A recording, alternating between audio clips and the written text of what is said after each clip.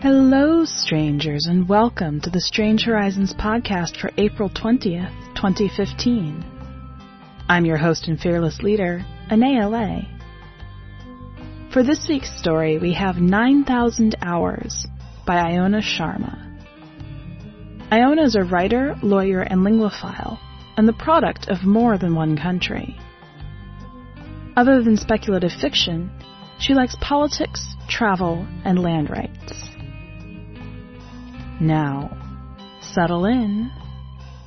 Let's begin.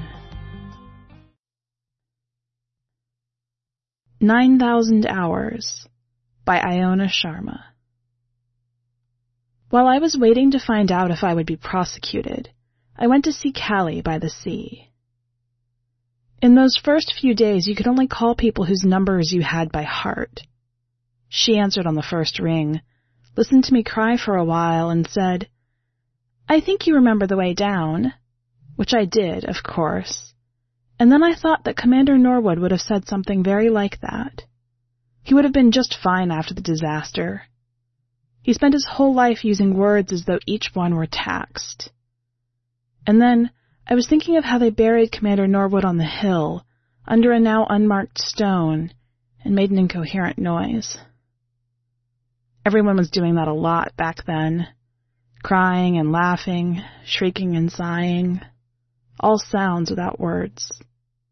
About the disaster. Callie said that carefully. Some people even then were already giving it the initial capital, the disaster. But not her. Well, she was quiet for a while. Here, things go on. Come home, Salt. I went. There were no trains, of course, and not many people on the roads, but I could drive. It was about the only thing I could do. So I got in the car and left London on one of those intense, luminous, bright days you only get in England at the turn of spring. At Weymouth, I got the truth of what she'd been saying. Although it wasn't any improvement in some ways, the road signs blank and shop fronts bare, everything was clear and dazzling, so the puddles of the seawater on the docks flashed sunlight, flashed sky. There were people hanging their nets, unloading their boats, with the fish sparkling in the water beneath them and the salt flags flying above for luck. I'm of the people of the salt. I took a deep, steadying breath when I saw the ensigns and drove up the hill to the lighthouse. Callie came down to meet me, opened the door and said, without preamble, "Where's your bar?" I put a hand to my ear and mumbled something about it not feeling right anymore. Callie snarled. Maybe literally, I don't know. I'd never seen her angry like she was in that single minute, ground down like a lens to a focus of fury, and said, "You have it with you, don't you?" I had it with me, of course. It's never left my possession since I earned it, 5 years before that drive down to Weymouth in the sun, and Callie made me get down on my knees right there on the smooth cobblestones under the lighthouse, my hair still being whipped around my face by the wind, and pushed the bar through the tip of my ear without much concern for whether it hurt. It did hurt. My practitioner's bar is iron and rust, as befits a daughter of salt. But once she was done, I put my hand up and felt the flesh on both sides was warm and healing around it. And that helped, too, like the bright light in the sea, which, as my father and Commander Norwood both have said, at different times, need no words. Callie made tea and put biscuits on a plate. I didn't do too much of anything.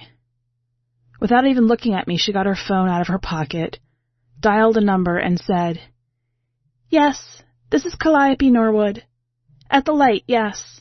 Can you send up, cheese and pepperoni? Thanks." I thought about that for a minute and then said, "You know the pizza delivery number by heart?" She ignored that. Drink your tea."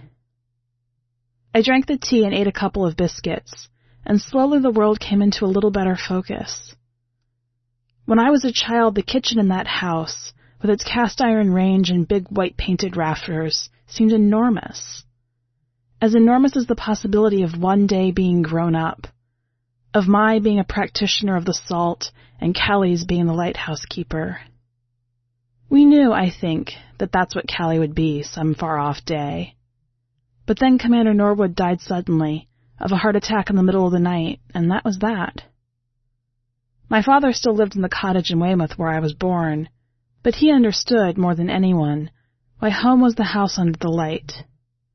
It was my father's people who built the tower. On the table, stark against the stripped oak, were a handful of bare sheets of paper and pen. I motioned towards them a little ruefully and asked, "What did they used to be?" "Tide tables," Callie said. "It's all right for me. I can remember them mostly. But I tried to write them down for the others, and..." "Yeah. I tried to write down lists of magical logarithms and phone numbers, and then just my name over and over. We all had. I picked up a pen and attempted to write Amal and then salt on the page. My pen formed the letters, but a millimeter above the surface. When Callie took it from me and tried, she couldn't force it into the sweep of the sea without it leaping from her hand. Above us, I noticed for the first time the neatly arrayed spice jars, now with blank labels, and the cookbooks on the shelf by the door with bare spines. "I really am sorry, Callie. I'm so sorry." Callie glanced at me. "I guess you're apologizing to a lot of people right now." I nodded. Having been right in the focus of the blast, I'd been stumbling aphasic for a while, dimly fumbling through the confusion. After that cleared, sorry was the first word. "Okay." Callie seemed to consider. "It's time to check on the light. Do you want to come up with me?" I nodded and followed her up the spiral steps. "I thought it was lucky," I said, as we went round and round, round and around, "that the light magic can still be done."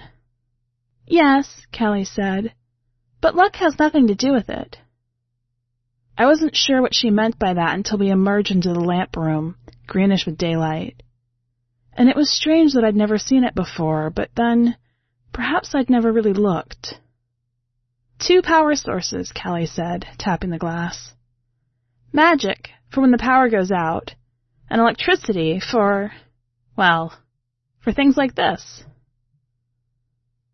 I bowed my head. "I can still do it," I said. "Because my magic comes from seawater and salt. It tends to the deep, wordless workings, heat and cold and calm and light. Not all the people of the salt want to take time for the learning, the way I did. Callie was taught all she needed in primary school and then by Commander Norwood for the upkeep of the light. But the power is in all of us, brought with us when life crawled out of the sea, or so I'm told."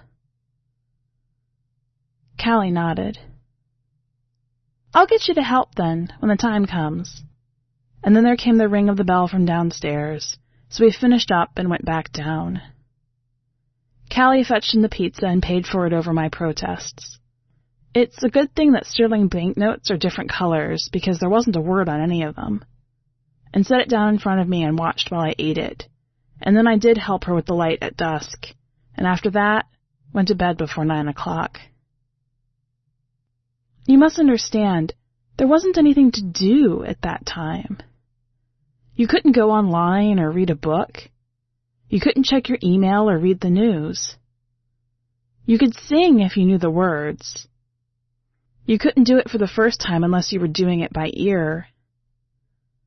Offices and schools and universities were closed, waiting. So many people took up running that there were 2 London marathons that year. And magic had become a primal thing. You could do it if you knew the workings so well it was part of your body. You couldn't look it up. And I remember people didn't even do that. They were frightened because of me, because of what I had done. I woke up in the middle of the night and went down to see my father. Like me, he's an insomniac. There was a light burning in the kitchen window as I came up the garden path and let myself in with my old key. The hallway was shadowy and dim, comfortingly familiar. I threw off my boots and went inside in socks. "Amal, is that you?" my father called, and when I pushed open the door, added lovingly, "Salt?" "I'm not sure I deserve that right now," I said, honestly, touching my practitioner's bar. "Hi, Dad." He pushed a chair out for me obligingly and waved at the steaming teapot. I poured cups for myself and him. There was a warming magic on the pot, I realized. It could have been sitting out for hours, and peered across the table with interest. "What is that?" "Your grandfather was a dab hand with an abacus," my father said, pushing across some beads on the tiny rails. I thought, now I can't catch up on my reading. He glanced at me without reproach. "I'd give it a go. Of course, not being able to write down the answers is a bit of a bummer. Is Callie looking after you?" I laughed a little at that. "Yes, of course." "Commander Norwood would be proud of that girl." He pushed across another tiny bead and stared at it intensely, as though expecting it to yield some great truth. I got up, suddenly feeling restless, and looked out the picture window down at the sea. Every few seconds, the great sweeping beam of the lighthouse crossed my vision, steady as a heartbeat. There were boats out there still. "People are managing," my father said, as though reading my mind. "Have you left Crayfish for good?" "No," I said, a little surprised. Crayfish, which is a communications company despite the name, at that time was based in South London near where the river turns tidal, for the salt practitioners like me, with easy access to the estuary, for the birds, and with a basement, for the stone, not that London, built on its layer upon layer of clay soils, suits them particularly well anywhere in the boroughs. "I mean, we've done whatever we've done. We're going to have to, well, you know, fix it, if we can." "Precisely." His gaze sharpened for a moment. "You know, the council sent people door to door to tell us that things would be better soon. I considered doing a working on the chap they sent to see if he were lying, but I thought it wouldn't solve anything if I knew." I couldn't respond to that.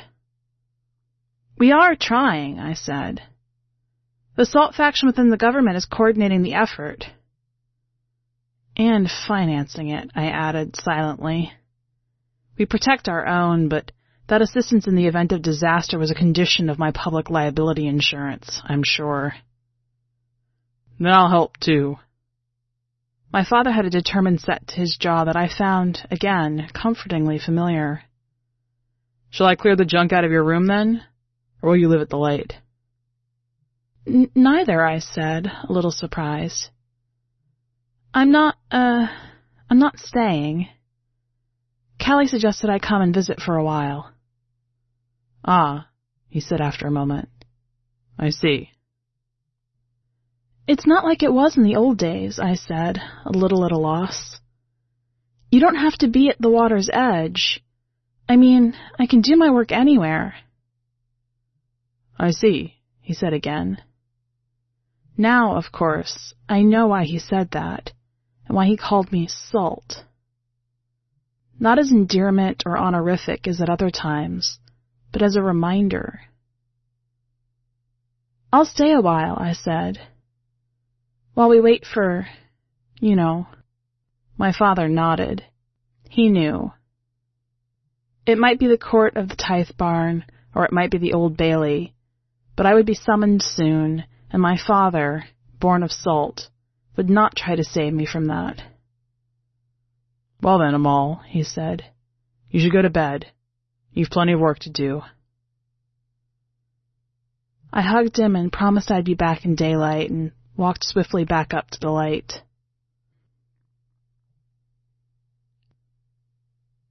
In the morning, I was putting the dishes in the sink after breakfast. Fried eggs and kippers, always Callie's favorite, even when we were children. When I said, over my shoulder, I should go back to London tonight. London? Callie repeated. And then there was a particularly fierce gust of wind across the harbor and a thud against the window. Callie opened it calmly and let in a stunned, but not dead, dove, who took a second to get its bearings before settling on my outstretched fingers. It hovered there for a long moment, and then I heard the soft, warm male voice at the edge of perception. If you learn anything, send me back. From Bird, one of my colleagues, I said. Wants to know if I've made any progress fixing this. Callie got out a piece of bread for the dove and pushed the window open a little further so the fresh air fluttered the curtains. Well, she said. Have you? I haven't... I waved my hands. I mean, I haven't started. I need to go back and start. Callie sat at the kitchen table with her hands clasped in front of her and said, very calmly, What were you trying to do? It's difficult to explain, I said, but Callie merely looked at me. How to explain it? Those of you who are magic users will be familiar with the stone spells that allow near instantaneous communication over distance. And those of you who use mobile telephones will be familiar with text messaging services. We were going to combine those two, so a practitioner's message would arrive as a text, and a text message could be read on a palm. We were close. That morning at Crayfish, we were so close that I was going to light the metaphorical touch paper down under the building near the Thames estuary where the brackish water crept close. Only, when I shut my eyes and made the sign with my hands, the same geometric figure that rides out to sea on the salt ensigns, there was a bright flash of light, bright like a nuclear explosion or the wrath of God, and a great internal cracking, like the marrow turning itself inside out in my bones, and then nothing but the burn of salt and drowning. That's not how I explained it over and over in those in-between days. That's how it was. There was a silence for a moment in the room. Then Callie asked, Did you know about the risk? Yes, I said. We thought I had eliminated it when planning the working. A risk like this, Callie said, waving at the rows of blank books. Like this? And you assumed you could work it out? Yes, I said. I couldn't deny that. I hadn't denied any of it at any point. I did a risk assessment. I concluded that the chance was so slim, that the possible benefit so large that it wasn't worth it. Of course, now, looking back, I know that I never believed it could happen. Never believed anything I touched wouldn't turn to gold. I won't say anything about your arrogance, Callie said, suddenly. Nor your, she waved a hand again, hubris.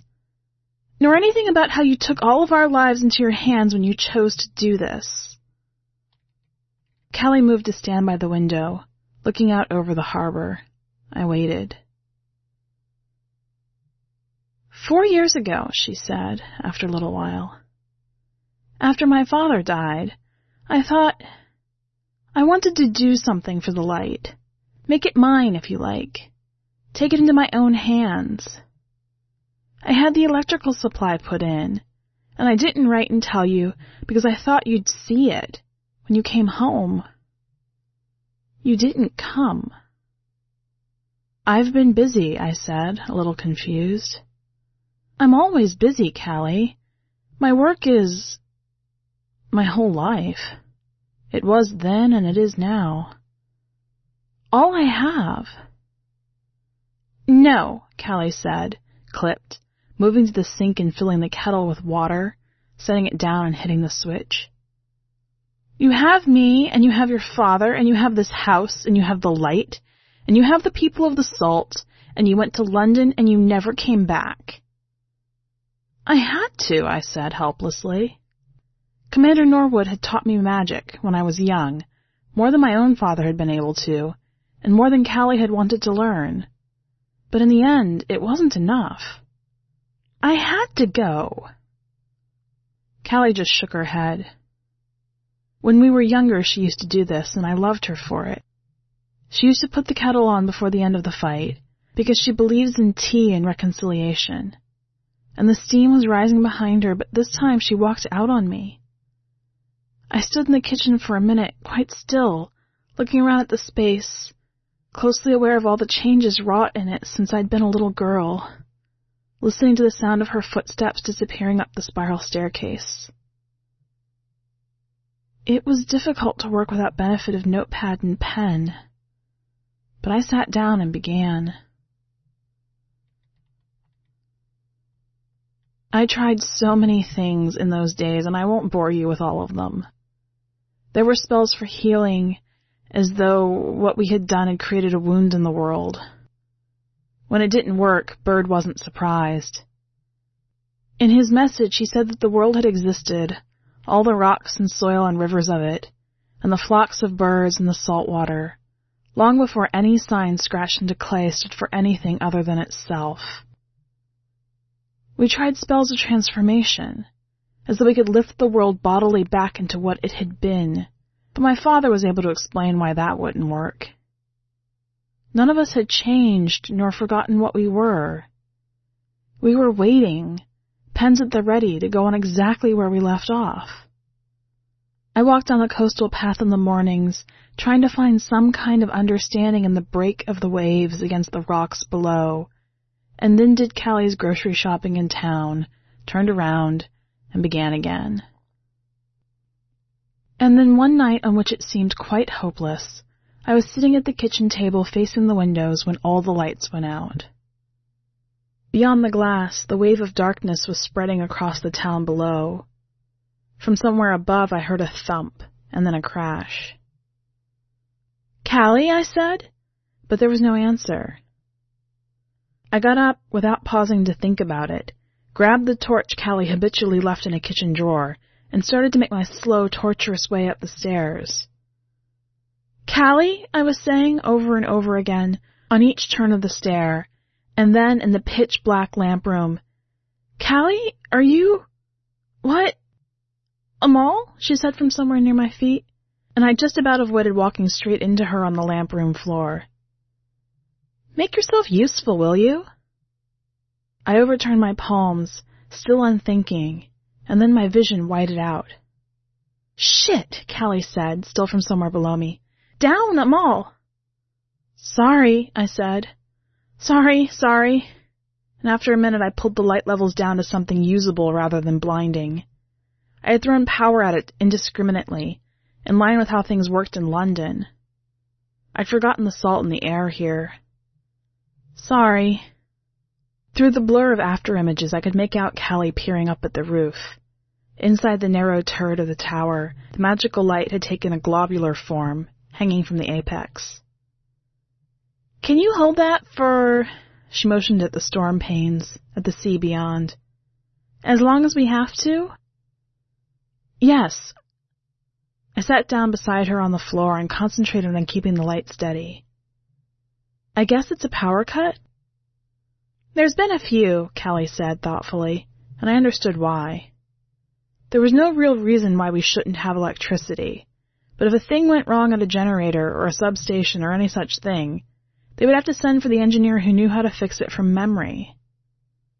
Callie had pulled one of her boots off and was flexing her toes experimentally. She grimaced when I raised an eyebrow. "I just walked straight into the mounting when the lights went out." "I heard the crash." She grimaced again but said nothing. I checked the light again and then said, "Is this why you didn't want me to go back to London, in case this happened?" Callie sighed. I couldn't have done that. She motioned above her head to the luminous globe, now flickering at the edges as though it were made of luminiferous ether. But I would have managed. No, Amal, that wasn't it. You overshot it first time, didn't you? I took a moment to understand, then nodded. Less salt in London. I waved a hand and made the globe revolve slowly, largely to amuse her. But her eyes on me were serious. It's not just parlor tricks, she said after a moment. It's not just something to make our lives more convenient or to make it easier to send text messages. It's not a game. I never said it was or could be, I snapped back, and I couldn't remember being so angry with her before.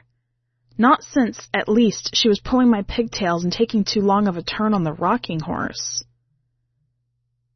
Are you saying this wouldn't have happened if I'd been here all along? Callie looked at me for a long minute. What is it for, salt magic? She asked at last. Why do we have it? That brought me up short for a moment. What do you mean? Why are we the people of the salt? Callie asked, now sounding patient. Lots of people can paint good pictures. Lots of people can play the tuba. They don't organize themselves into tribal structures and then fly tuba flags over their boats. When I didn't answer, she stood up and walked around the lamp room, picking up a cloth from the floor and absently polishing the storm panes. Your father's father built the tower, she said, and my father and I have watched over the light.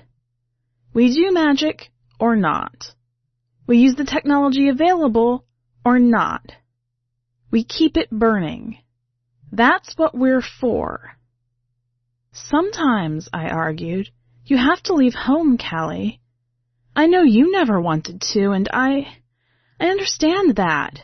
But who's the light for if no one leaves? You could have carried it with you, Callie shrugged. My father wouldn't have asked me to stay at the light if I hadn't wanted to. Only to come back sometimes, and only to remember. He taught you magic, and that's all he asked of you. Carry this place wherever you go. How do you know I didn't? I asked, but then remembered the empty books in the kitchen and leaned tiredly against the glass. I'm sorry. I know. Callie was gentle, as kind as she'd always been. I know you are. I kept the light in the lamp room until well into dawn, burning and burning, burning and burning. When at last the power returned, the electric lights strange against the sunrise, Callie brought me breakfast. I was very tired, and everything tasted of salt. I can't remember how many nights later it was that I came awake slowly with my face stuck to the kitchen table, Callie's hand on my shoulder. From the halfway there look of the room, the blur of gray light filtering down the curved walls, it was a clouded early morning, and Callie's face was ghost-like in that dimness. Amal, wake up! Amal! What is it? I said at last, fighting a last shadow of aphasia into wakefulness. Look!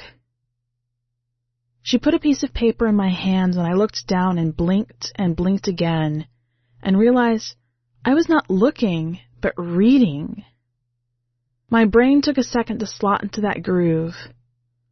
On the sheet, Callie had written, "It is 5 o'clock in the morning on May 2nd. This is the Portland light." Below, her signature, neat and perfect.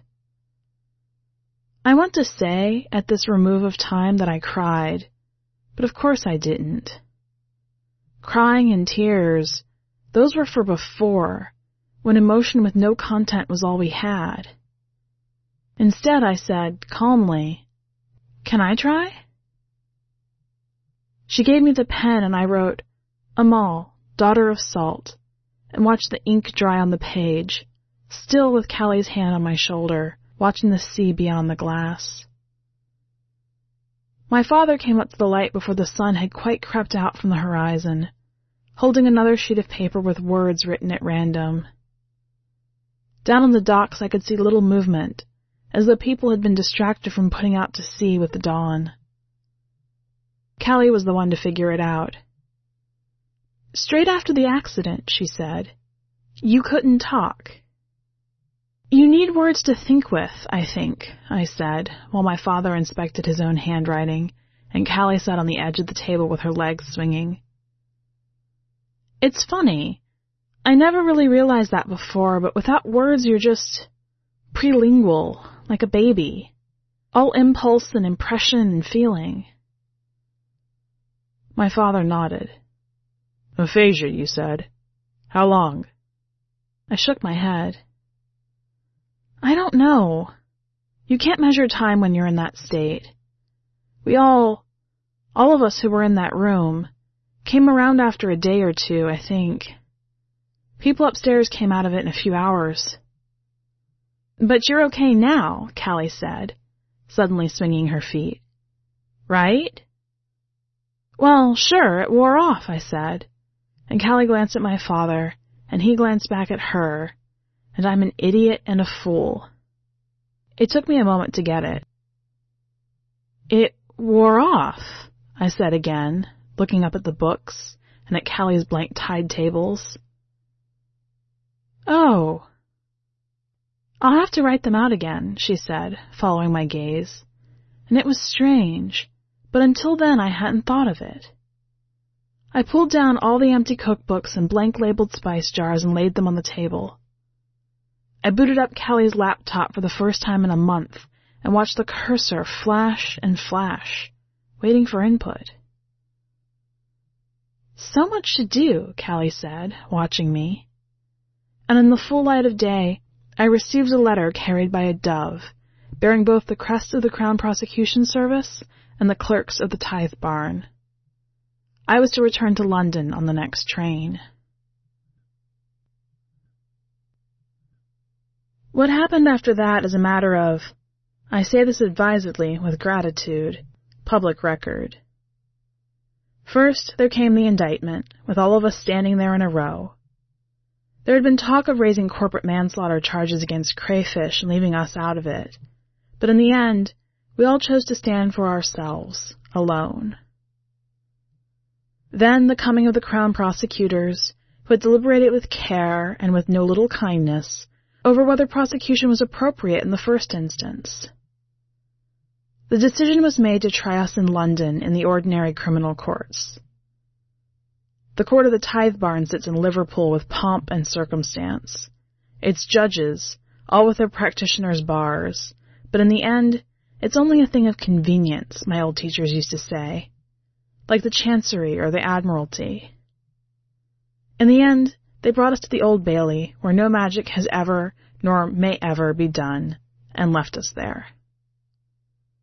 Of the long, cold trial, I remember very little. Only Callie and my father in the front row of the public gallery, with a substitute keeper at the lighthouse as long as was needed. I was told later that the institutional compassion had spread even as far as Trinity House. And sometimes, on the edge of dreams, I remember the echoes of that ancient space, voices dissipating into susurrus, but I recall with saltwater precision the rising of the jury, the reading of the verdict, and the wordless silence that followed it. I did not appeal. None of us did. Here in Weymouth, the world goes on. Callie watches over the light. My father works on old magics in the abacus, and perhaps finds better ways of doing things. The pizza delivery boy comes twice a week. And I have been working out my time. Our council knew their business, and also something of how magic works and what it is for. At least, I presume it was they who suggested my particular sentence while entering a plea in mitigation on my behalf. It may be that it was Callie writing a letter to the Times. 9,000 hours is long enough to memorize the dictionary, or learn a musical instrument from scratch, or become proficient in a new language. It's enough to find yourself again. It's enough to fall in love. And it's enough time for a place to become your home, and not like it was before either, but a new home, for the new person that you've become. It is not long enough to write down everything that has ever been written. There were 11 of us in that room beneath the earth, and even 11 times over, it is not enough. But I have the magic I've always had, carried from the sea, and the willingness to try and reverse what I did. Word by word, step by step, we coax it back. 9,000 hours of community service has not yet brought all that was lost back into the world. But nowadays I see scribbled text on the salt ensigns on the fishing boats putting out to sea, as if the act of writing is itself good luck. And on the other side of the hill, in the mornings as the light goes out over the water, you can read Commander Norwood's name in the stone.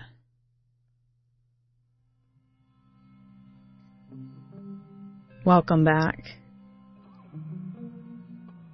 I can think of few side effects of magic gone wrong that would be worse than wiping out literacy in the world. I think Iona accidentally gave us a bit of a horror story here. But I like how she took this idea that would most probably be horrifying to anybody reading the story, and uses it as a medium to explore relationships between people and how we figure out who we are and how we atone for the mistakes that we've made. What caught your attention about the story? Go to the website and leave a comment either on the story itself or on the podcast and let us know. While you're there, check out the rest of this week's content. Among other things, we'll have a poem called The Last Scan by Salik Shah.